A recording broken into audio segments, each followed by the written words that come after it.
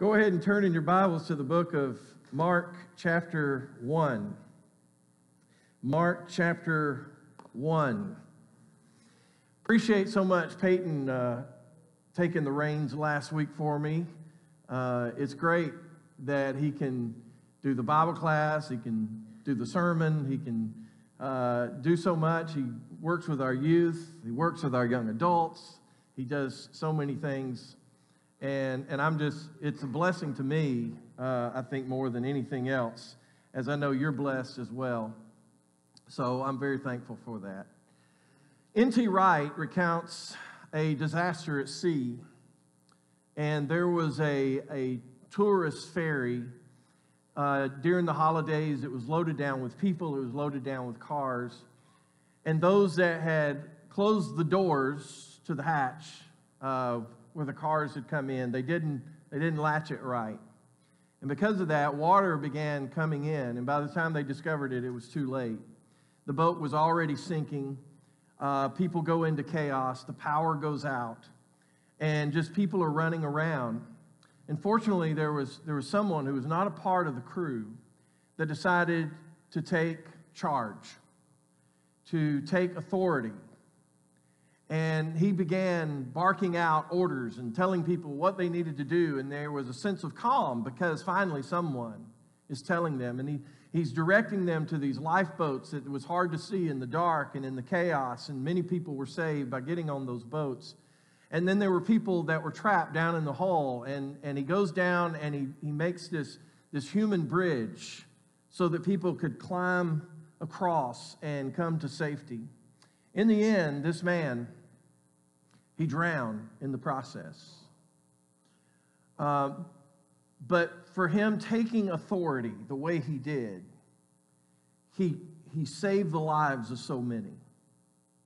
And he gave his life in order to assume that authority.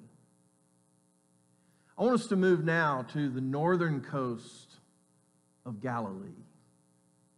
And here in Mark chapter 1, beginning in verse 21, this is the way he begins. And they went into Capernaum, and immediately on the Sabbath he entered the synagogue and was teaching. Now at this particular time, Jesus was not the popular teacher that we think of him. That's about to change. But he walks into this synagogue. And as there he began to teach.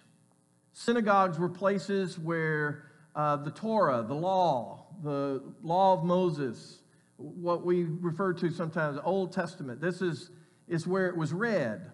It was where it was interpreted and it was explained. And so verse 22, it says, and Jesus is teaching, it says, and they were astonished at his teaching. And here's why. He says, for he taught them as one who had authority, and not as the scribes. Even the most admired teachers of the day did not teach the way Jesus taught. The reason is they didn't have the authority of Jesus. And they would go to what was authority, such as Moses and the law. And they would say, Moses says. Or they may say, this great rabbi from days past. And this is something that they share. And they would speak on that type of authority. Jesus didn't speak that way. And the reason is because Jesus is the Word. He didn't use the Word as his authority because he is the Word of God who has become flesh. Now let that sink in for a moment because it's hard for us to get it into our human minds. But Jesus is the revelation to the world. Mark contrasts the Messiah with Moses. Folks, Moses, you remember reading, right? Those of you, hopefully you're still reading. We are as a congregation. And when we're reading through, we see that Moses was the only one that God has come to directly and spoken these things. And he's making a contrast with him to say, this is not even something where God has spoken directly to Jesus, because Jesus is God. And not even the scribes Not even the greatest rabbis of the day could say what Jesus says, and in the way that Jesus says it. And we notice here just the amazement of the people listening to this. Oh, what it must have been like just to sit at Jesus' feet. Just to sit at his feet. And there's a lot of things we say that are amazing. Don't we? We use that word a lot in our culture. I do it. I do the same thing. When there's a good Star Wars movie, oh man, you got to see that movie. That's amazing. All right? What are other things we use? Teenagers, you can help me out here. What are other things we say it's amazing? What? Awesome. But what do we connect those things to? Pizza is amazing. Right? Pizza is amazing. What else? Tracy, yeah. Don't get me in trouble. Chelsea would say Michael Jackson is amazing, right? For those of you who were here for her Michael Jackson, oh, she totally botched that one because it was Elvis and everything. But we say that. We say that about songs. We say, man, you got to hear this song. It's amazing. Man, did you see the new car that's just come out? Or the new Jeep truck? Okay, that thing's amazing. Right? But when this word is being used here, folks, it's a totally different way. Their minds are blown. That's what that word means. Their minds are to the point of just absolutely being blown. It goes beyond their mental composure.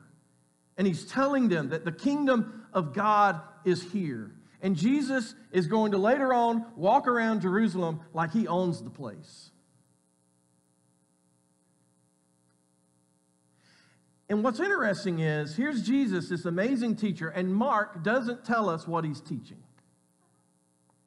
Now, last week, Peyton mentioned, he's come and he's preaching the kingdom is near, and he's preaching about repentance and believe in the good news and this kind of, but here he is, he whatever he's saying and how he's saying it and his words, we're not given those things. Isn't that not amazing? And the reason is because Mark has an agenda. Each one of the Gospels have an agenda and how they want to portray things. And he is wanting you to be in awe of Jesus' authority. Just listen, Jesus' words are important. We know that, right? And that should blow our minds to say that Jesus is saying that who Jesus is, and more important even than his words, because his words have their impact. They have their great authority because of who Jesus is. And we see those words through Jesus, through his character, through his essence, through the authority, the divine authority that is given to him. Folks, that's a game changer. If you want to read about Jesus' words, go to Matthew. You can look at chapters 5 through 7 later on, the Sermon on the Mount. It's amazing. And we go to it a lot of times, we're like, oh man, that is so good. And you know what? We don't get it, because if we really got it, we'd go to the Sermon on the Mount and we'd say, this is tough. I don't know if I can do this. This is what it means to be in the kingdom of God. I'm not so sure I can do this. Folks, it's tough stuff. And what Jesus would do in the Sermon on the Mount, he'd say, listen, the Torah, the law says this. And he says, but you have heard. And then he says, but I say. And he's putting his words alongside of the Torah, the law of God. Folks, I don't even know if we really grasp it the way they got it, but we see how they're looking at it. Their minds are just being blown. When Jesus speaks to us, he doesn't speak to us as a gifted and intelligent speaker. He speaks as God. He speaks with words that brought the universe into existence. Think about that. These are his words. His words brought it into existence. His words will heal the sick. It will calm the storm. We're going to see it's going to cast out these spiritual demons. That's the word that he speaks. That's the power, the authority that Jesus has in those words. And when we get that, then it changes how we read when it says that what Jesus says to us, right? There are preachers and teachers that absolutely amaze me. I'll be honest with you. I could give you a list, a short list even, of those that I'm just like, wow, I learned something I have never, ever seen before in my life. It is a game changer in what I have learned. We could go around this room and we could ask people to say, who are those that just, they taught you and they changed, what they taught you just changed your life. And maybe occasionally I say something that it's like, wow, I never saw that before. But let me tell you something, all of these, and that includes myself, especially myself, we are nothing in comparison to Jesus. Because we rely on the study of God's Word. You're going to hear me say, listen, this is what Mark is saying. You're going to hear me say, N.T. Wright has a great illustration about this. You're going to see that I do just as the scribes do, because the scribes and myself and all other teachers, we're not Jesus.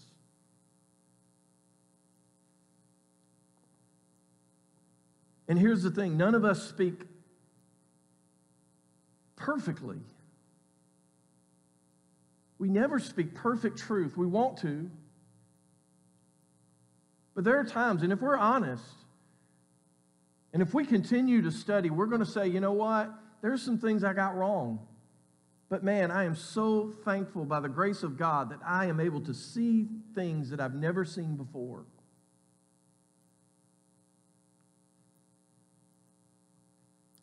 But you know what? We're not perfect. But Jesus never made a contradiction. Jesus never said anything that was untrue, anything that was outside of the character of himself. And folks, this is why you don't idolize preachers. You don't do it. You don't leave a church because a preacher leaves or because he's been fired. I don't care how great he is. It's not a good reason. You don't renounce your faith because someone that you idolize as a preacher or a teacher and they have made some kind of serious error, maybe a moral error in their life, and you just like, well, I just give up. Because you don't idolize people. You can admire people, but you do not put them on the same as Jesus Christ. When God stepped into our world, the people knew that he was different than the greatest teachers of the day. Too many disciples, we admire preachers, we admire teachers, we admire even people who baptize us more than we do the Messianic King. The teachings of Jesus were powerful. But Mark wants us to be in awe of his authority more than the words themselves. And the words are amazing and powerful. And when we see Jesus as to who he is and that authority, it changes when we read Jesus' words, for example, about anger and lust, and about helping the poor, and about loving our enemies, and about not laying up treasures on earth. And we all just need to take a moment and we need to ask ourselves, how do we hear the words of Jesus? Do we hear them from the authority by which Jesus has come? Do you admire your favorite preachers and teachers more than you do Jesus? Recently I had it's not anybody that's here, but I had a debate with someone, and he just kept talking about the authority of the apostles and the doctrine, the teachings of the apostles. Never once mentioned Jesus. And I brought that up, and he said, well, yeah, but they were given authority from Jesus. No, listen, even the apostles, folks, they are to be read in light of Jesus.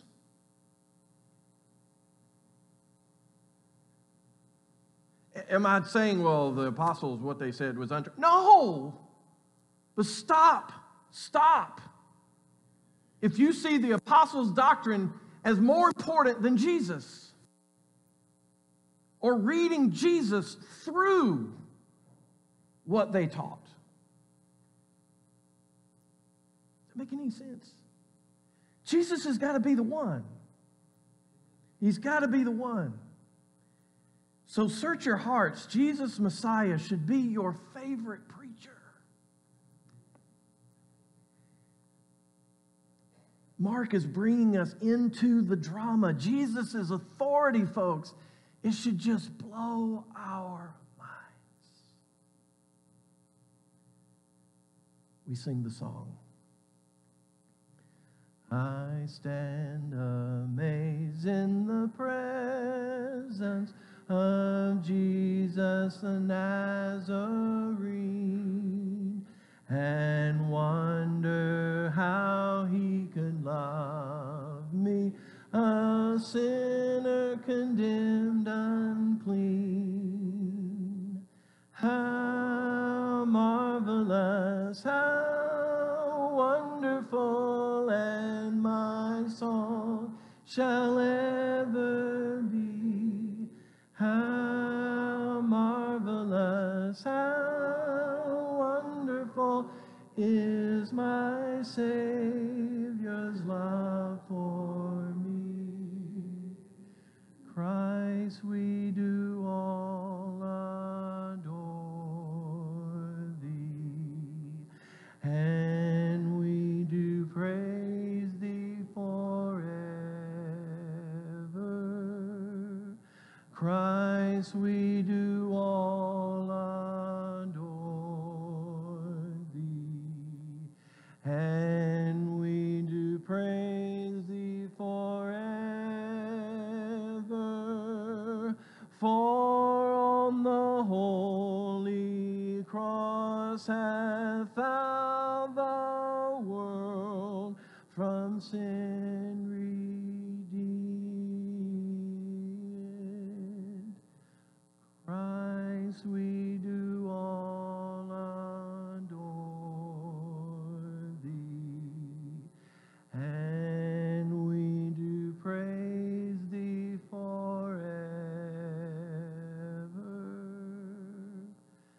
Christ, we do all adore thee. Father, we come before you. And Father, we just sit and we just bask in your greatness and your authority. And the one that you have sent to us, our Savior, Jesus Christ. Father, help us just to capture even a small bit of the essence of what's happening here. Help us, Father, to see and hear Jesus the way he's meant to be seen and heard.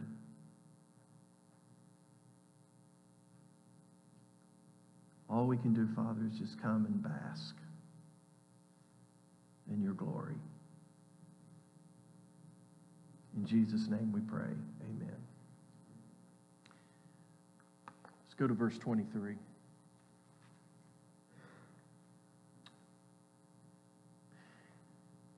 And immediately there was in their synagogues, watch this, a man with an unclean spirit. Isn't that interesting? And he cried out, "What have you to do with us?" Okay, there's more than one. "Jesus of Nazareth, have you come to destroy us? I know who you are, the Holy One of God." But Jesus rebuked him, saying, "Be silent, and come out of him." And the unclean spirit, convulsing him and crying out with a loud voice, came out of him. They were all amazed, so that they questioned among themselves, saying, "What is this? A new teaching with authority. He commands even the unclean spirits, and they obey him. Folks, this is the authority of Jesus on full display. What does he have the power over? Look at this. It is the dominion of Satan. And something that's also interesting is, did the spirits fight against Jesus? Did they try to attack him? Did they call him ugly names? No. Folks, they knew that Jesus was the Holy One of God. They wreaked havoc and torment upon humanity. But when Jesus came to our world, these evil spirits cowered. When the Son of God comes again, listen to this. When the Son of God comes again, every knee will bow. Turn over to Philippians chapter 2. We're just going to make a little detour here. Philippians chapter 2. And this is speaking of Jesus' humanity. And it comes down in verse 9 as it speaks of him in his humanity taking on the form of death. And then it says, verse 9, therefore God has highly exalted him and bestowed on him the name that is above every name, so that at the name of Jesus, listen to this, every knee should bow in heaven and on earth and under the earth, and every tongue will confess that Jesus Christ is Lord, to the glory of the Father. Every knee. Living creatures, spiritual creatures, demonic creatures, and he says even those that are under the earth. Who's under the earth? It's the dead. What Adam had failed to do, Jesus accomplishes it. He becomes the new Adam. He is given the name Lord. And knees will bend when he comes again. This passage, by the way, is taken from Isaiah chapter 45. Behold, the Lord comes with might, and his arm... Well, that's not it. Well, just believe me, it's in there. 45:23, if you want to look it up. But look, and what it's talking about there in Isaiah is referring to the worship of Yahweh. Folks, Jesus is God. And whoever honors Jesus glorifies the Father. Because of him, we will see the one, we see the one who has come in the form of God, who mirrors his likeness. Jesus came to stop the nightmare, folks. He came to rescue humanity from the realm of darkness that enslaves us. It's like in the dark. Those that were on that ferry that night, and the water is rushing in, and there's chaos, and there's darkness. Jesus has come, and he's the bridge. He's come to save us. It's a second Exodus, folks. He's come to save us, but this time not from an earthly realm. He comes to save us from the domain of Satan, the domain of darkness. Folks, that's why his words mean more than anyone else.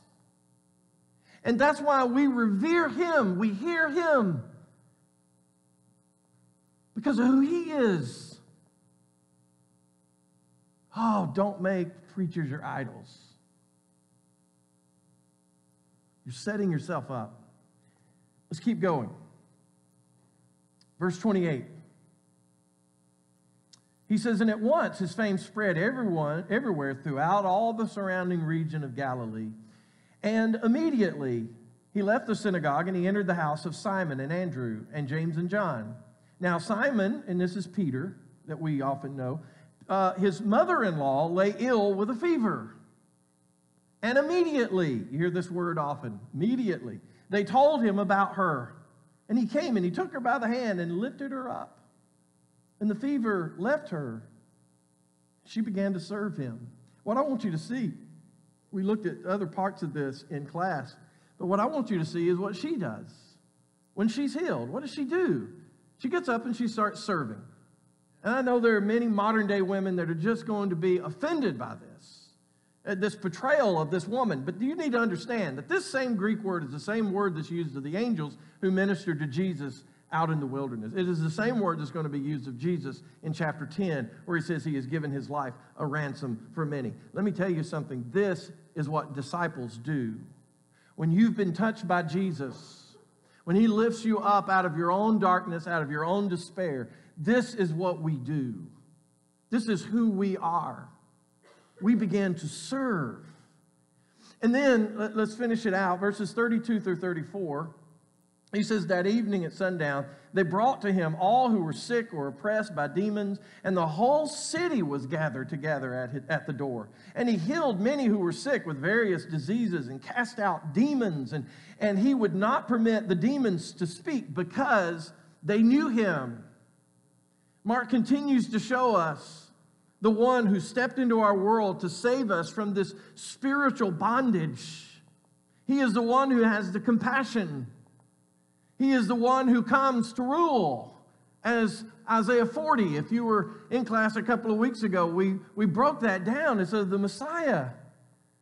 But we also know that while he rules, he's also this tender shepherd, this compassionate shepherd. And here Jesus, his mission is not to heal everybody on earth. It's not even to heal just the Jews, folks. He's doing this to establish his authority as God. But even at that, out of his compassion, these people show up, and what does he do? He just heals them all.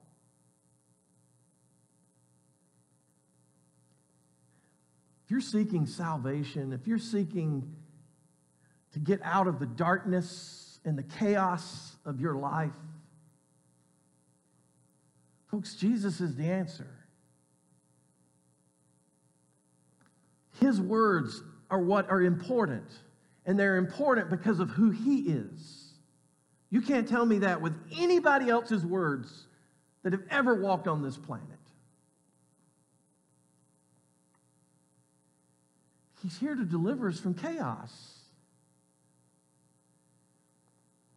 Let me tell you this too. You don't begin by asking, well, what do I need to do? Important question. We know that question was asked in Scripture. But I'm here to tell you, that's not the first question. That's not the first thing we need to know. Because I'm here to tell you, I can tell you things that you should do. I can tell you to be baptized. I can tell you to live a good life.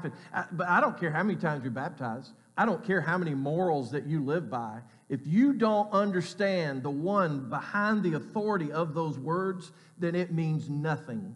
Do you understand that? We must know Jesus. We must know Jesus. And when we know him and we understand his essence, we cannot wait to follow in his words. Because let me tell you something, they're going to be tough.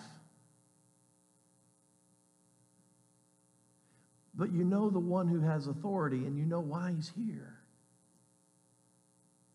He's here to lead us out of the domain of darkness. So the first question is, who is this Jesus? That's where it begins.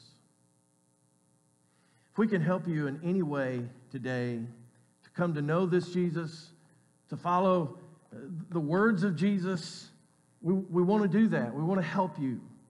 And it doesn't have to be right as soon as the song sings. It can be later on. It can be during the week. But just listen. He's come to save you from the darkness. He's come to save you from the chaos.